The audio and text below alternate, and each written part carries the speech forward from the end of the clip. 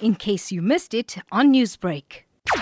We are very proud that this program is now coming to South Africa from this year. So South Africa is the first global country. Applications are already open. And the Global Young Innovators Programme, it's an exciting opportunity for young South Africans with bright ideas, addresses those who are at the age between 18 years of age and 30 years of age. If you have a bright idea and think that this could be an excellent solution to one of the challenges that we are facing globally and also here in South Africa, then you are welcome to apply about the program. When the applications will close at the 8th of January. So until then, you need to have your application together, all the motivation, your ID, etc. And you will also have to record a 3-minute pitch to explain about your solution. The primarily virtual program will task applicants with co-designing projects to tackle 5 global challenges. Why has these challenges been identified? We identified them because we feel that these are burning challenges globally,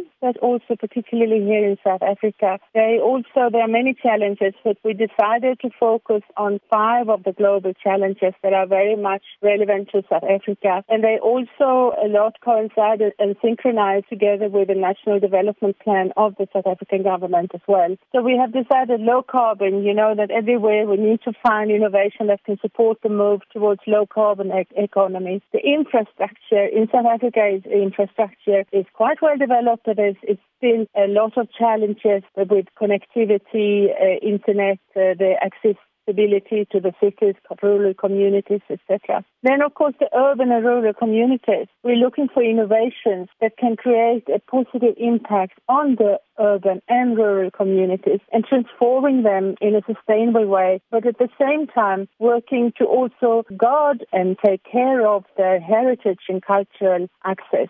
Education has been long a problem here to find ways. Already this year during COVID, of course, we had to rethink and switch over to digital learning, but there's probably much more that can still be done to provide education and training for everyone. And healthcare, of course, we are looking for innovative ideas and solutions to improve the quality and access to healthcare for everyone in the country. You mentioned that one of the global challenges that will be worked on is improving the quality of healthcare. How is this aimed at assisting in the fight against COVID-19? COVID-19 has been a challenge for all of us, and I think for young innovators that have a splendid idea to this, it can also help overbridge these challenges that we have with the COVID. I think it has already helped us to be more digital, to be able to work individually and still connect with teams and communities through internet and through digital connectivity. Newsbreak, Lotus FM, powered by SABC News.